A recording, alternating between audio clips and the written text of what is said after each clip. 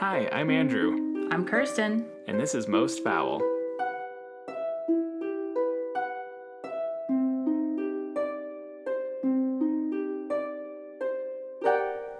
It's a beautiful day! Hey! Hello. Hello! Insert peppy happy banter. Yes. Wow. Here we are. It feels like it's been a really long time since we talked, and it hasn't. It's been less than a week. I know. Listeners, off pod, unrecorded. Kirsten and I just had a full vent session. So we cleared the negativity. Yes. We at least temporarily cleansed ourselves. So now we're in for a good time to talk about bad things. Yes. The most cheerful and peppy true crime podcast out there. Can we say that? I feel like we could assert that probably. Yeah, there's a few episodes where it's just too heavy, but in general, it's pretty peppy. Yeah, and I like it. The world is grim, but you don't have to be. Yes. So this is our advertisement for disassociation. When in doubt, disassociate. I mean, if it ain't broke, don't fix it. Side effects can include... I wish I was smart enough to have a very fast list of potential side effects. Feeling dead inside. Pushing actual problems to a later date, that it will actually come back and haunt you even more than if you just address them right now. Yes. Headache, heartburn. Listlessness, insomnia, all the good Now stuff. I just have because I'm also 100 years old, I have the list of the Vitamita Vegemin thing from the I Love Lucy show. Yes. Are you listless? Do you poop out at parties? Well, here's Vitamita Vegemin. I need some of that. We were talking about having speed. a complete blood transfusion. I need that. I need something, some kind of medical intervention to reanimate. Maybe we start off small with one of those Vegas style oxygen bars. Yes. I was just thinking of that the other day. I need a shot of vitamin B and to be hooked up to pure oxygen for, I don't know, 6 hours. Not in a crazy way, but I actually did read that there are connections to lack of vitamin D that they're finding between Alzheimer's and dementia. And so and normally I get a lot of sun, but lately I'm not for just other reasons. And I was like, how do I get my vitamin D checked to see if I need a vitamin D supplement? And I don't know the answer. I mean, when in doubt, just take vitamins. I guess you just pee them out. Yeah. I mean, even with the fat soluble ones, you'd have to take a ton to make yourself sick. I just also want to insert here, I am not a doctor. I'm talking to Andrew. I'm not talking to listeners. Don't take my medical advice, listeners. But Andrew, I think you should just start taking vitamin D. I do have a generic brand, Centrum A to Z, and I wonder if D is part of that mix. I'm sure it is, yeah. And then I'm pretty sure this is where we just get canceled for just straight up misinformation. In my mind, I'm pretty sure you can get a lot of vitamin D from mushrooms because they absorb it. And now I feel like if I can quietly Google while we talk, because I don't want to be a liar. I'm the queen of typing without tapping, so I think you could do it. But yeah, I that sounds familiar, which is enough for our podcast because we're a true crime podcast, not a medical podcast. But honestly, maybe it wouldn't be the worst thing to get canceled for something, but something light like vitamin D misinformation. Okay, do we trust MontereyMushroom.com? That sounds like they might be part of Big Mushroom. I'm not sure. Ooh, there's a .gov. ncbi.nlm.nih.gov. That's official right there, yeah. We can trust them. When commonly used, mushrooms are exposed to UV radiation, such as sunlight or a UV lamp. They can generate nutritionally relevant amount of vitamin D. There you go. Okay, so they are a decent source of vitamin D, and that mushroom website claims that they're the only significant vitamin D in the produce aisle, which is what I had heard, and I did have a job writing about produce. So it's like semi-informed. I had a friend who once used the phrase, I think I saw this in a documentary once. And it's sort of feeling like that inside of me right now. I think I've heard about this. That makes sense. May be a fact. Well, because that's why they add it to milk, I think. And that's why for infants, you give them drops. Because there are not that many nutritional sources of vitamin D. Yeah, it's just the sun. Right on our skin, which can also cause cancer, just like everything in this world. See, we're happy, peppy people. We are so happy. We're just filled with the spirit for mushrooms and vitamin D and murder. And podcasting. Yes, which is amazing. And actually, listeners, Kirsten and I are testing out something new today. Yes, I'm really excited to give it a try. I am as well. And I have not forethought about how to talk about it. And I'm realizing live in recording, I don't even remember. So a long time ago, like even in some of our beginning planning, part of our conversation was like, well, you know, there's a lot of true crime cases out there that don't have tons of movies, music, TV shows about them. So like, is there a way in which we're going to hit some of these that do touch pop culture, just not in a significant, like, I have an entire section to talk about pop culture kind of way? Right. Yeah. And one of our ideas was occasionally, if any of these stories stand out to us that we've, you know, checked in our research and there's not a significant amount, that we would sort of keep track of those. And in today's episode, we're testing out, Kirsten and I are each going to tell one of those stories. So it's going to be 2 cases today with some pop culture reference, just not a ton. Yeah. Yeah, it's exciting. Trying new things, pushing the boundary. Yada, yada, yada. Yeah. Hell yeah. Woo. We didn't talk about who was going to start, though. In my mind, it was you. But I could if you want me to. No, in my mind, it was me, too. We're just like that. We're simpatico, always. Okay, so I'm going to start today with a case that goes back to the 1980s, and it's in the U.S. It's a case that takes place in Hawaii. And it has one of those newspaper type names for it. This particular killer has a moniker that was used in the press, but this is a serial case. So, you know, the usual warnings apply.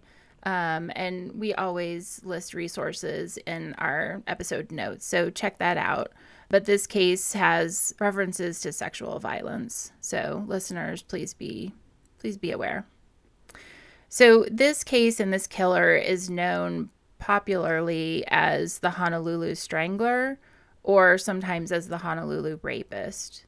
And as I said, this takes us back to the 80s in Hawaii on the island of Oahu. And the first of this crime started in May of 1985. And a victim whose name is Vicki Gale Purdy, age 25, she was the wife of a military Army helicopter pilot. She had gone out to go clubbing in May 1985, but she didn't turn up to meet her friends. And she was seen by a taxi driver who took her to a hotel and dropped her off near her car around midnight that night.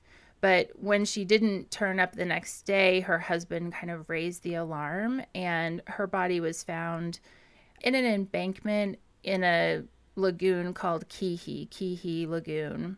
And things to note that are important kind of as part of the MO is that she had been raped, as the name of the perpetrator implies, and strangled, again, as the name of the perpetrator implies.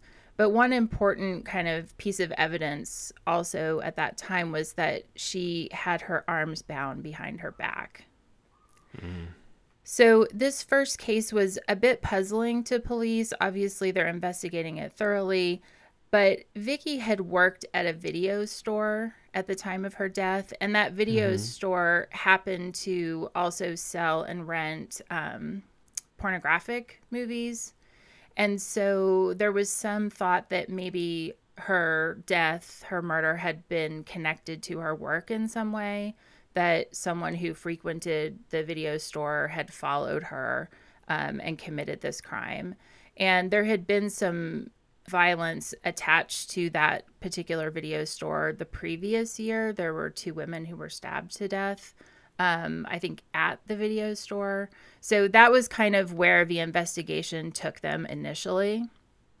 Yeah, I mean, it doesn't feel like a bad thought process. I mean, the connection to pornography is questionable, as though someone who just frequents a regular Blockbuster couldn't also be a killer, but yeah, it's like, well, retail was scary in that way. I mean, I worked it as a teenager, and not so much for myself because I'm like a giant person, but like my employees, sometimes it was a small store. People had to work alone, close the store alone. Like, I had those thoughts with retail. Like, there's some real creeps. Definitely. I mean, it's definitely a solid line of inquiry. Unfortunately, it didn't really get them anywhere, and her case kind of ran cold after a few months. In January of 1986, so now we're, 6-7 months later, another victim turns up. Her name is Regina Sakamoto, and she was only 17 years old. So, yeah, she was a high school student, and she had missed her school bus in the morning and was walking to a bus stop to take public transportation to school. And we know about this timing because she made a quick phone call to her boyfriend really early that morning, letting him know that she would be late to school. She had missed her bus. But she never turned up at school. And when she didn't come home from school, again, her parents raised the alarm, and she was found, I think, a day later in a similar state to Vicky. She had been raped, strangled, and her arms were bound behind her back. She had also been found at Keehee Lagoon.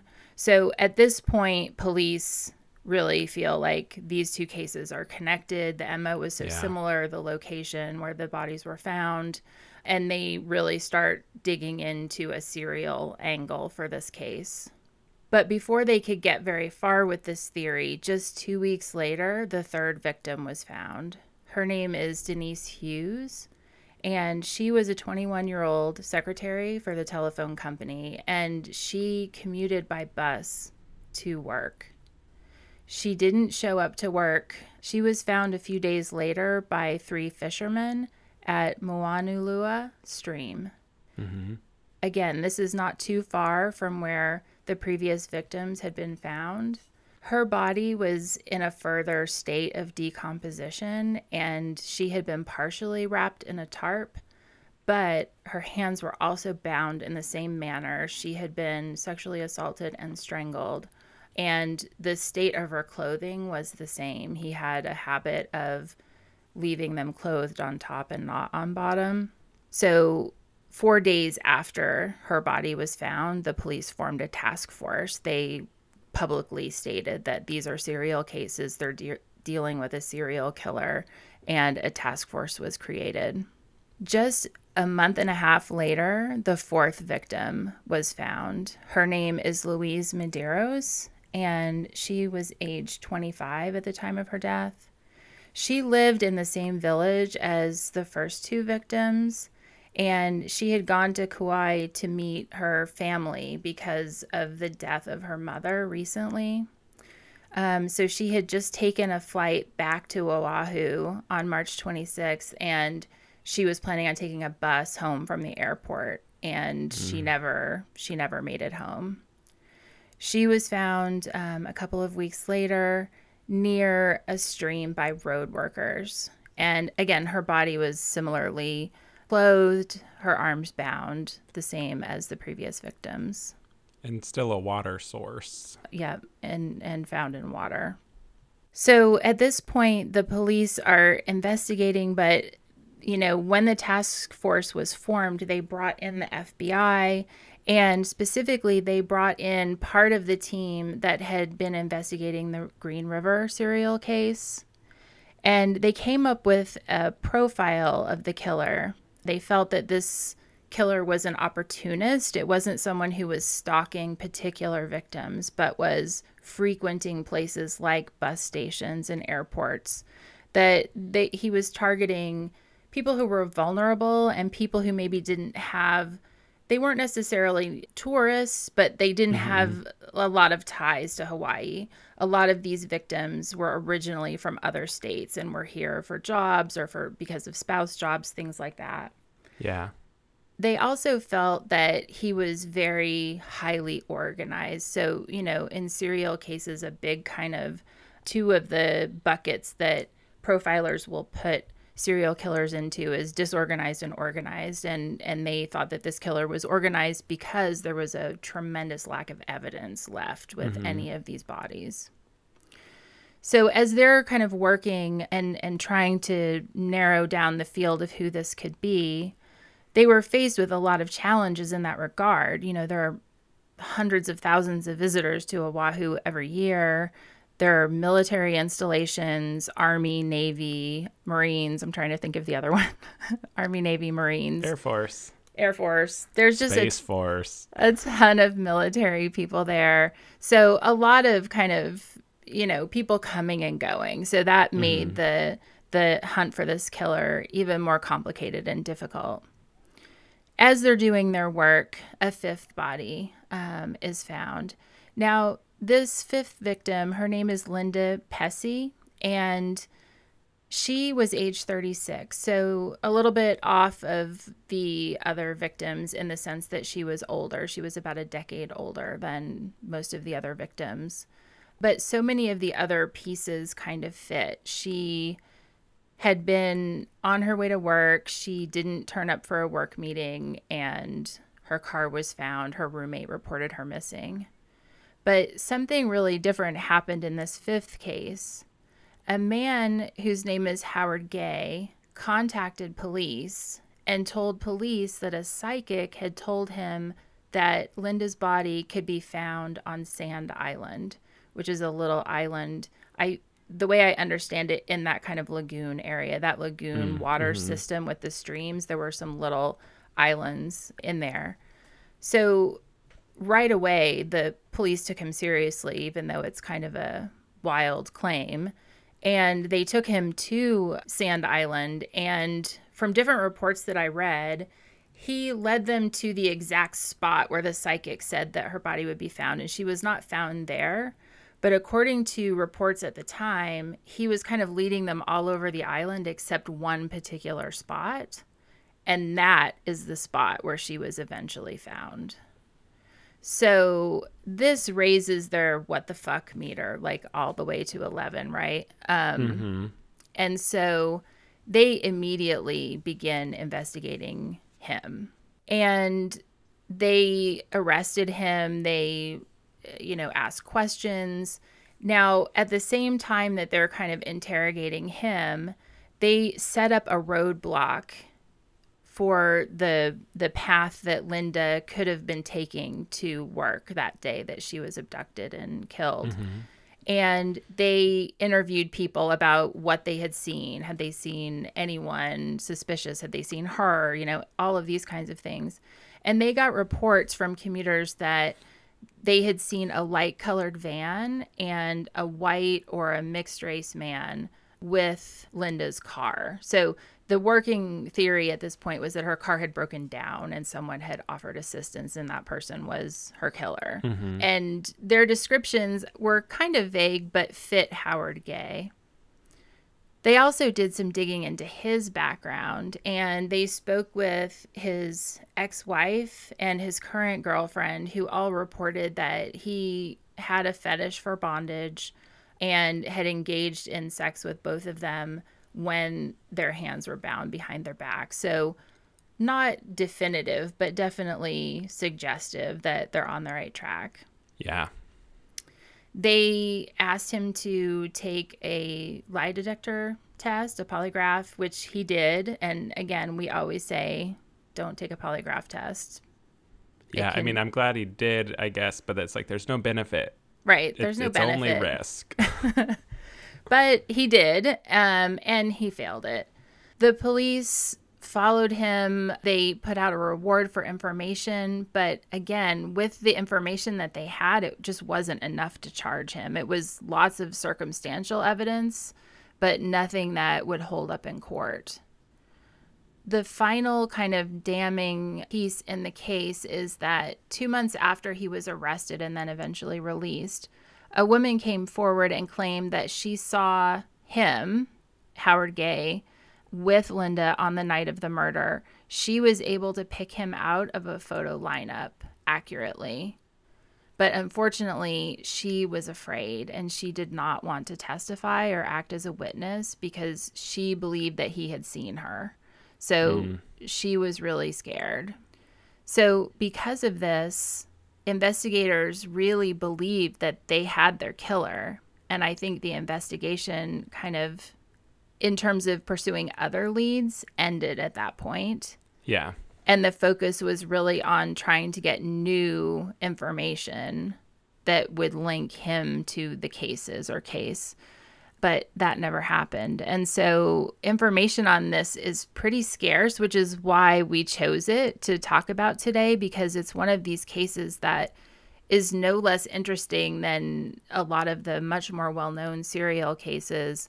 But, you know, the killer at this point has evaded justice. Now, Howard Gay died in 2003, and so he will never receive the kind of justice if he's guilty of this crime that I think most of us would like to see. Mm-hmm. But I think it's a case that still merits a lot more review and some kind of push to see justice done, if only in name, you know, that he could be totally proven. And so some investigators have said since then that, you know, DNA technology existed then the way it does now. We could have gotten him, but that leads me to wonder, you know, why, if there are DNA samples from the crimes, why can't that be tested and given that whole treatment? And we don't even have to do the whole forensic genealogy thing because we have a suspect in this case. It's just a matter of matching. Yeah. But, you know, it has gotten some coverage in the media, but it hasn't spawned any kind of pop cultural ripples in the way that we think of them in terms of it being fictionalized or songs or anything like that. But it was covered by really good podcast, Case File True Crime podcast. Investigation Discovery did a show called Breaking Homicide about it. And of course, My Favorite Murder has covered it because they've covered every murder. So yeah, just one of these that I feel like is so not well known, considering, I mean, 5 victims, you know, that's a lot of victims. And one thing that I found really interesting as well is this is only the second serial killer known to have been active in Hawaii at any time. The other one was identified and convicted, but just kind of found that surprising as well. It's a lot that's so interesting about this case, but I really am so interested in how you reach that dead end where you say, okay, there's nothing else that can be done. We know we have the guy, or, you know, we believe beyond a reasonable doubt that we have the guy. And what does that do to investigators to feel that you know who it is, you know, and there's nothing you can do? Yeah, which is an interesting phenomenon / trope. Mm-hmm. And then it's that scary thing of so many innocent people do get arrested, especially people of color, because the cops are like air quote sure it's the person, so they stop looking for any other options. Yeah. So it's like of both minds, depending on who the cop is, who the police unit is, where it's like, I'm sure it fucks you up. Like, I think all cops should be in mandatory weekly therapy, just Yeah. in general. Yeah. Yeah. But yeah, like, Well, and I do think that when we look at it, the way it's viewed, I think if this were a case that would happen today, I mean, a little bit like the Menendez brothers, right? If this case happened today, our perspective on certain aspects of it would be different. You know, a person who has a bondage fetish and like to have sex with his partner bound, like that wouldn't necessarily be, oh, okay, well, he's the killer, you know? I mean, I think we know a lot more. Our society is just a lot more open about sexuality in general. And working at a place that sold pornos wouldn't be viewed as, oh, well, you know, you're kind of making yourself vulnerable in this kind of way. I mean, you know, so there are parts of it that our society is just really different. And I think the way it would have been viewed and investigated would have been a little bit different on that account. yeah, I mean, especially like a blockbuster movie gallery type situation where it's like, that's almost every video store, which Yeah. listeners, if you're of a certain age, there used to be stores where you would go and rent movies from. Most of them also had a little pornography section in the back. You'd go behind a curtain and A literal curtain, yes. Never went. well, yeah, because we were children when we weren't allowed. Yeah, I feel like Netflix came along. I mean, not that Netflix had porn, but like the death of the video store Yeah. was also happening before I would have been of like legal age to go Yeah. behind that curtain. Yeah. Yeah. It's Yeah. fascinating. I mean, obviously, I think this guy probably did do it. I would like to know where the investigation, like, I know it's circumstantial, but like, if there is no psychic, Right. like that's the piece I would like there to be more information about. Like, they must have asked who the psychic is and like Right. tried to corroborate. Right. And I'm assuming there's no psychic. I mean, of course there's no psychic. No, I know. It's like there's so many questions in this case. And also, you know, there was a notable lack of evidence, but one of the victims was wrapped in a tarp, you know. Where is that tarp? Has it been given the 21st century treatment in terms of evidence analysis and Yeah. just so much. There's so much more. And, you know, Howard Gay, what did he do with the rest of his life? You know, we talk often about serial killers and do they just stop on their own? If you have this kind of compulsion, do you ever just stop? Did he stay in Hawaii and these killings ended? I mean, clearly he knew he was, you know, a suspect, and Oh yeah, and they're watching hard, at least Right. for years. yeah, so I can see it stopping for a time, but you know, we're talking almost 20 years to not have any inkling to return to it. You know, I don't know, but that's all of it. There's so much more that I would like to know. When you had the excellent thought process / anecdote in one of our previous discussions about like, well, the serial killers that can't stop are the ones who get caught and we know about them. That doesn't mean there's not a whole group of serial killers who can stop and were never caught. I mean, especially when we think about like Golden State and it was just familial DNA coming in, like, I mean, so far we haven't heard of any more connections, and that would have been decades that he just stopped. Yeah, it's true. It's very true. I mean, I feel like that case kind of forced a re-examination of some of the, long-held truisms about serial killers. Yeah. Yeah, really interesting.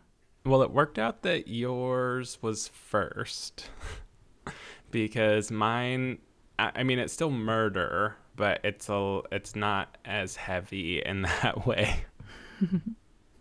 So, Kirsten and listener, I'm going to tell the story, the just like wild story Yeah. of Bernie Tiede.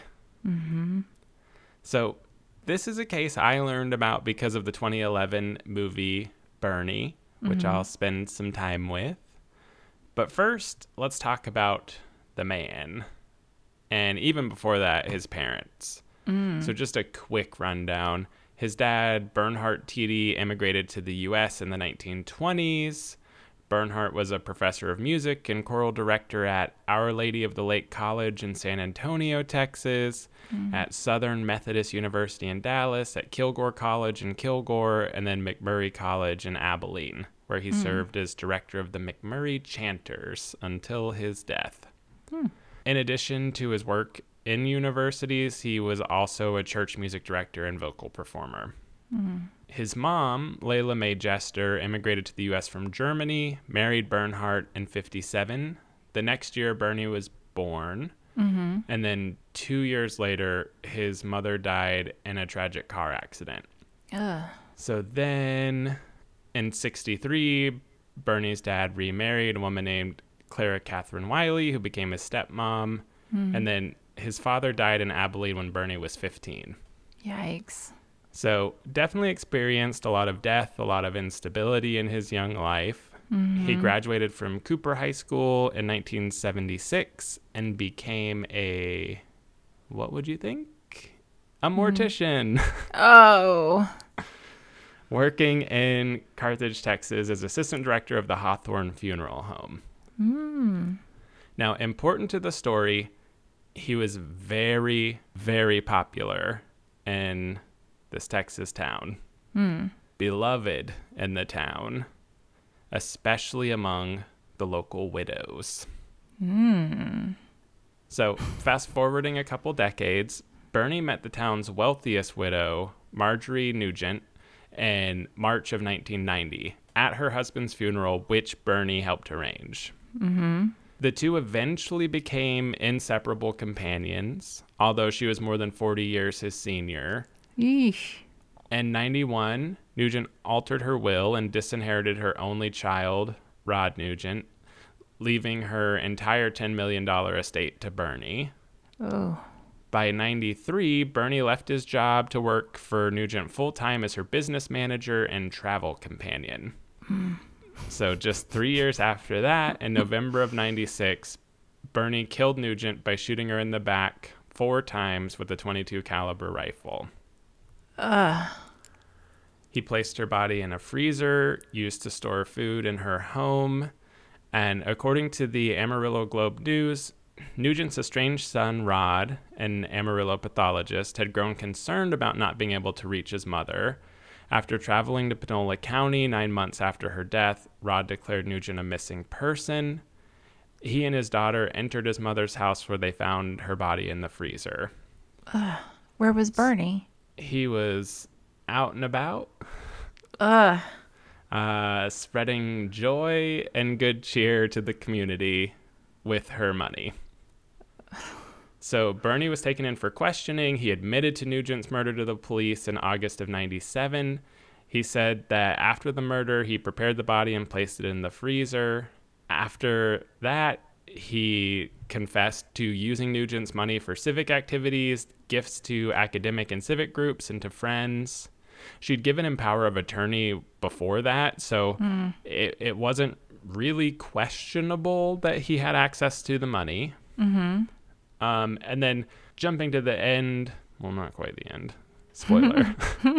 A jury convicted Bernie of first-degree murder and sentenced him to 50 years in prison. So, open shut case, confession.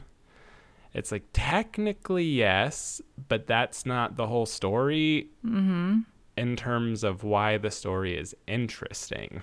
Okay. So to get into that, we move into 1998. Skip Hollandsworth, incredible article, Midnight in the Garden of East Texas, that was published in Texas Monthly magazine. Texas Monthly does true crime so well. Yes. So this article begins with an incredible thesis statement of a subhead. So, quote, Marjorie Nugent was the richest widow in an eccentric town full of widows. Bernie Tiede was an assistant funeral home director who became her companion. When she disappeared, nobody seemed alarmed. When he confessed to killing her, nobody seemed outraged. End quote. Oh, shit. This article is incredible. And listeners, you must read it. It's linked in our episode notes. And so, if you'll indulge me, I'm going to read you the first couple of short paragraphs from the article. There's just no way I could paraphrase or set the scene better than this article does. So, there's going to be some interesting amounts of quotes. I'm going to use a little bit of an accent because I was like, how is this going to even make sense over audio? Okay. So this is the article. Sitting at his regular table at Daddy Sam's Barbecue and Catfish in the East Texas town of Carthage, District Attorney Danny Buck Davidson began to realize that he might have some problems prosecuting Bernie Tiede for murder. Quote, Bernie's a sweet man, Danny Buck, a waitress said.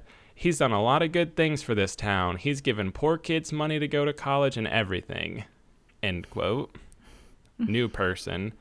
You gotta admit nobody could sing Amazing Grace like Bernie could, somebody else said. The bulldog-faced Danny Buck took a bite of slaw and sipped his iced tea. Quote, Now y'all know that Bernie confessed, don't you? He said, trying to keep his voice calm. He came right out and told a Texas Ranger that he shot Miss Nugent 4 times in the back and then stuffed her in her own deep freeze in her kitchen. End quote. There was a long silence. Someone else chimed in. Danny Buck, one man finally said, It's just hard for me to believe that old Bernie could fire a gun straight. He acts, well, you know, effeminate. You can tell he's never been deer hunting in his entire life. Another person. And you know what? A woman told Danny Buck later at a convenience store, I don't care if Miss Nugent was the richest lady in town. She was so mean that even if Bernie did kill her, you won't be able to find anyone in town who's going to convict him for murder. End quote. Yikes. End reading. Holy shit. So that is how it starts. Wow. This story is incredibly captivating.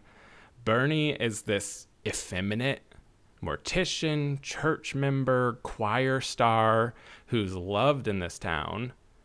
The victim, Marjorie Nugent, is hated. No one cared. I mean, in so much that she had been dead for 9 months before a single person went looking for her.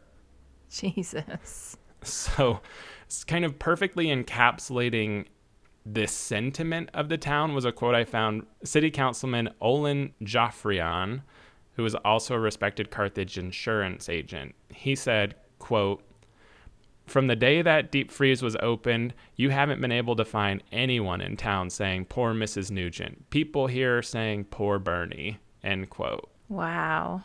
It's fascinating. I mean, this feels like a modern day setup for a retelling of A Christmas Carol, but instead of Scrooge, it's this woman, right? Unfortunately, it wasn't all a dream to go back and make different choices. So the sheriff, I understand, I can see how this information is relevant, but to me, the sheriff also tried to smear Bernie by announcing during a morning talk show on the local radio station that the sheriff had in this town, announcing that deputies had confiscated nearly 50 videotapes from Bernie's house, some showing men involved in illicit acts. So it can be relevant in that he was tricking this old woman and like wasn't even straight. Like I can understand a relevant place, but it was also obviously the homophobia. Yeah, right. But even the homophobia card, small Texas town, The town refused to abandon Bernie. So much so that a stream of mostly female well-wishers visited Bernie in jail, bringing him cakes and pies. Oh my God. One of the women told the Houston Chronicle, quote, "If I made a list of people I knew were going to heaven, Bernie would be the first on that list." Jesus. End quote. This is after confessing to murder. It just makes you wonder if he had killed someone else. Like, Yeah. how much of this was how much they liked him and how much of it is how much they hated her. Yeah, literally, you are spot on. So the townsfolks did not like her. They felt like this extremely rich woman was, quote, too good for Carthage, end quote. So, of course, they were jealous. Yeah. She's rich. Yeah. Millions of dollars. She didn't participate in any civic activities. She didn't contribute to Carthage causes. One anecdote I found was that when the local vet charged her $45 to treat her dog, she argued with him so much until he lowered the price. But I mean, this is like every rich woman in New York. Of course. And I don't say any of this, like, not this part about her, not this whole story of Bernie. Like, none of it is to speak ill of the dead. Like, you can be rude and you cannot give people your money, and you do not deserve to be murdered.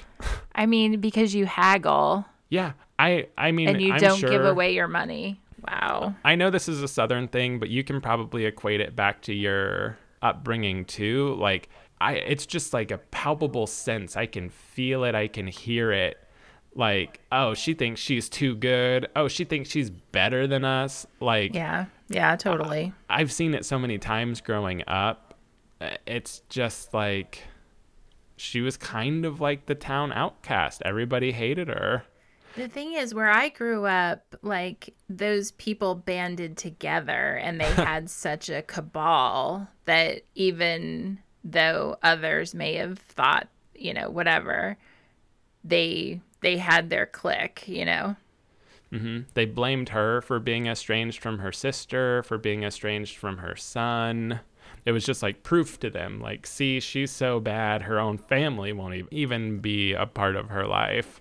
Which in the South and in rural places like that, that's like pretty damning. So as for motive, it's kind of hard to say. The police believe that she discovered that Bernie was stealing her money and he killed her to keep her quiet, which probably Occam's razor. That is what happened. Mm-hmm. But she was leaving it all to him anyway, so why would she have cared so much? Yeah, well, but I mean, not letting it all play into the homophobia, but if she did find like definitive proof that he was gay, or I don't know, there's a couple ways it could have gone down. Or, I mean, she haggled over $45. Like, she was leaving him the money, but if she found out that he was like full on taking like $1 million, I still think it could go different. Yeah, that makes sense. According to the townsfolk, he must have snapped because of something that mean woman did. Air quotes, air quotes. According to Bernie, though, it's even weirder. Oh, Jesus. Nothing led to it. He said there were no particular problems. They'd been running errands. They had lunch. He picked up a gun and started firing. And this is a quote attributed to him through his sister, where he said, quote, "I started thinking about having to live with her for the rest of her life, and I just couldn't take it," end quote. I mean, but how old was she? I mean, pretty old? Pretty old, but I mean, years. Ugh. So clearly the story is weird as hell and fascinating, so much so that it was turned into the 2011 black comedy crime film entitled Bernie. It was directed by Richard Linklater, written by Linklater and our incredible author Skip Hollandsworth, who wrote the Texas Monthly article. He became a screenwriter. Oh, wow. And it stars Jack Black, Shirley MacLaine, and Matthew McConaughey. So Rotten Tomatoes, 88%, certified fresh. That site reads, quote, Richard Linklater's Bernie is a gently told and unexpectedly amusing true crime comedy that benefits from an impressive performance by Jack Black, end quote. Yeah. Ebert gave the film 3.5 out of 4 stars. He praised Jack's performance as well as Linklater's direction, saying, quote, his genius was to see Jack Black as Bernie Tiede, end quote. Jonathan Rosenbaum called the film a masterpiece, describing it as a companion piece to Linklater's 1998 film The Newton Boys, adding, quote, so good that the humor can't be reduced to simple satire. A whole community winds up speaking through the film, and it has a lot to say. In fact, it's hard to think of many other celebrations of small-town American life that are quite as rich, as warm, and as complexly layered, at least within recent years, end quote. And the movie had a lot of actual Carthage residents in it. So interesting. It was on a lot of top 10 lists. It was nominated for Best Feature at the 2012 Independent Spirit Awards. The National Board of Review included it in their top 10 indie films. Jack Black's performance earned a Golden Globe nomination. So very successful. Yeah. Definitely recommend watching it. Speaking of Netflix, this is a thing I'm pretty sure I ordered a disc in the mail of this movie that came to my home to go inside of a DVD player. Oh my gosh. So it's a classic. Yeah. But that isn't the end. This is a moment where the culture directly circles back to affect the case. So having seen the film, Austin-based attorney Jodi Cole met with Richard Linklater for further information about the case. After meeting with Bernie in prison, she began work on a habeas corpus petition in his case, raising issues not addressed in the previous direct appeal. So Bernie alleged that his constitutional rights were violated in the first trial because of newly discovered evidence. He further alleged in the writ that 81, she was only 81. So okay. who knows?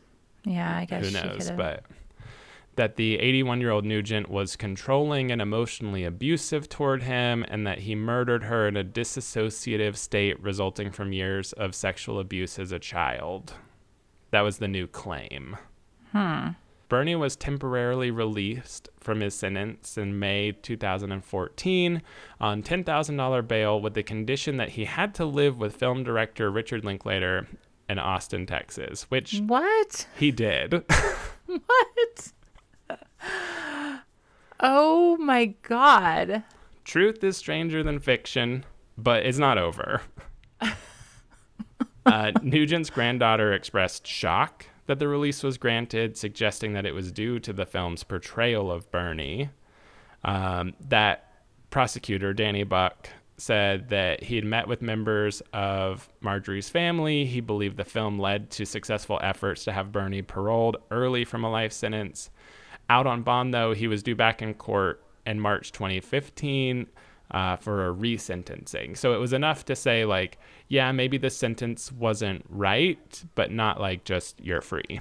So then in April of 2016, after a resentencing hearing in Henderson, Texas, a jury deliberated for 4.5 hours. They determined that Bernie had premeditation and sentenced him to 99 years to life. So it was a short reprieve. A week after his resentencing, Bernie filed an appeal, but in 2017, the Texas Appeals Court upheld the 99-year prison sentence.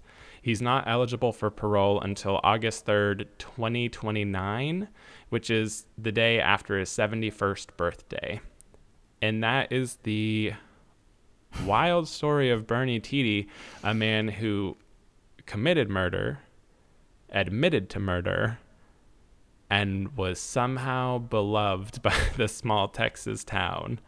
So again, highly recommend the article, highly recommend the movie. It is a wild story.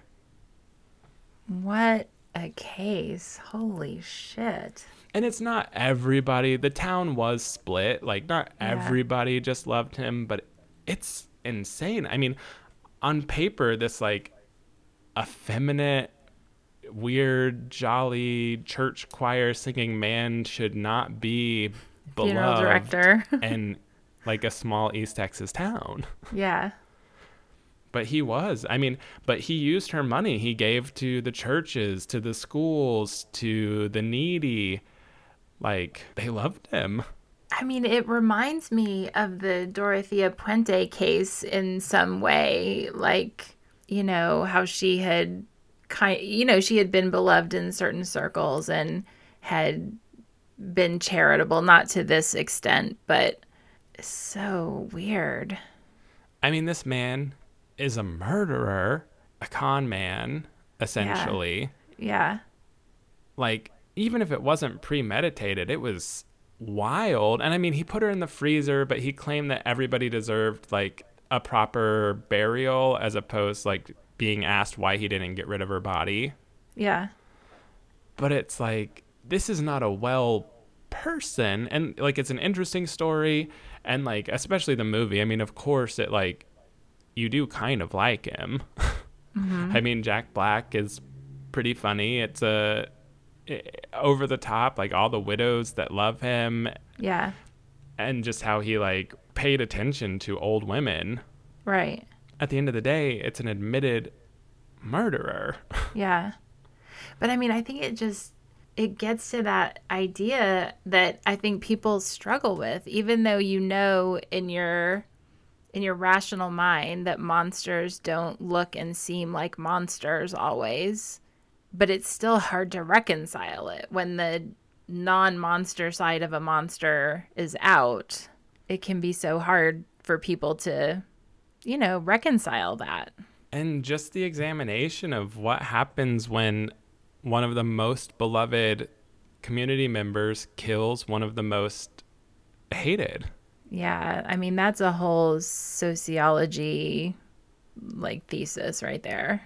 In crowd, out crowd, like Yeah. it's just almost unfathomable. The article is so good.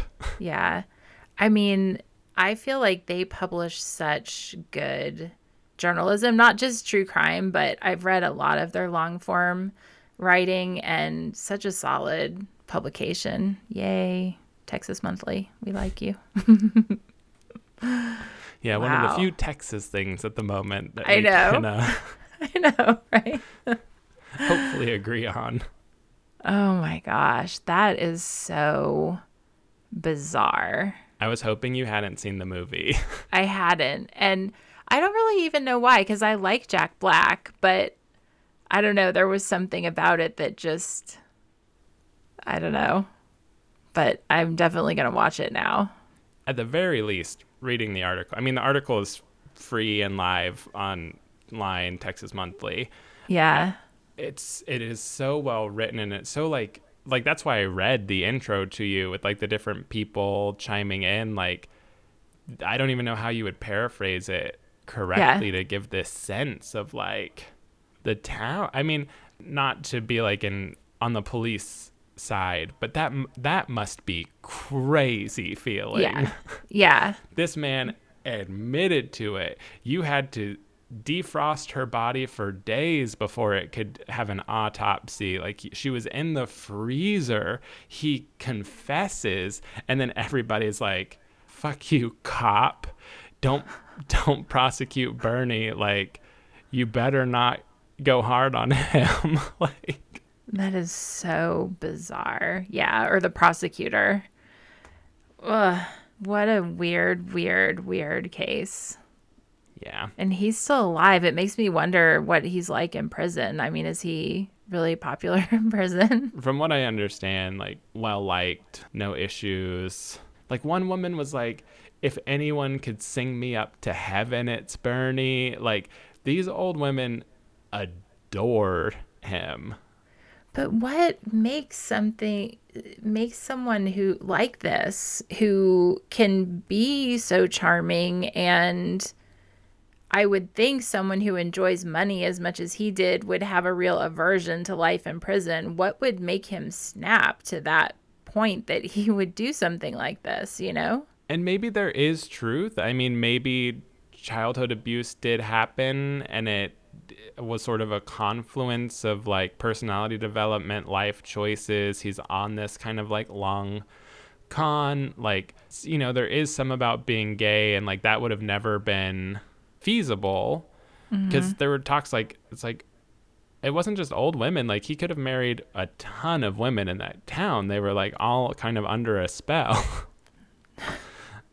But of course, I think the old women was extra helpful. Like, that there probably wasn't much sex involved in the conversation. Yeah. I feel like older women were not allowed to be sexually liberated at that time. I mean, not that it's super allowed now, but you know what I mean? Yeah. Like, it was even more like just a given that Yeah. they wouldn't be having sex. Well, and especially in the really churchy crowds. He lost his mom so young, and then his dad pretty young. There was probably something about maternal yearning. Abandonment, you know, again, and yeah. I mean, somebody needs to really go and interview him, and yeah. And he probably wouldn't kill again, but who's to say? I mean, if he was poor and found another rich widow, like, who's to say? Great. Just out of control. And these are stories we wouldn't have been able to do on the podcast. Yeah. Even though, I mean, there's a whole movie, but it's like, well, that one movie, I can't talk for 30 minutes about that movie. Yeah, but it's so interesting. And, you know, we talked when we originally had this idea about how to talk about it as things that should be more popular, but that feels really strange when you're talking about crime. But things that should be more known, you know, based on the facts of the case or the weird kind of details of the case, as your story is. And there could have been more, but I only found like one Forensic Files on this case. Like, it didn't even make its way through like the nonfiction true crime TV kind of rounds. Yeah. Well, because this one feels like it would be pretty hard to tell a story about it because the story is kind of complex and nuanced. And, you know, I think that scares people off sometimes. Yeah. So listeners, unless you revolt on us, unless you like flood our DMs that you hate this format, this might be something that we mix in on occasion for some of these really interesting stories that just don't have like a full slate of air quotes culture. Yeah. But on the other hand, if you like it, then send us your ideas because a lot of stories fit into this category. So we could sprinkle these in every now and again. Yeah. Because I'm a fan. So we'll see what the audience says. But yeah, I like the idea of this being intermingled. Mm-hmm. Yeah, definitely. So interesting. Now I think I'm going to rewatch the movie. No crime in that. Well, listeners, we appreciate the hell out of you. Abso-fucking-lutely. Bye-bye. Bye. Please head over to Apple Podcasts and rate and review our show. It really helps us out. Plus, we'll read 5-star reviews on an upcoming episode. This has been a Facts from Janet production.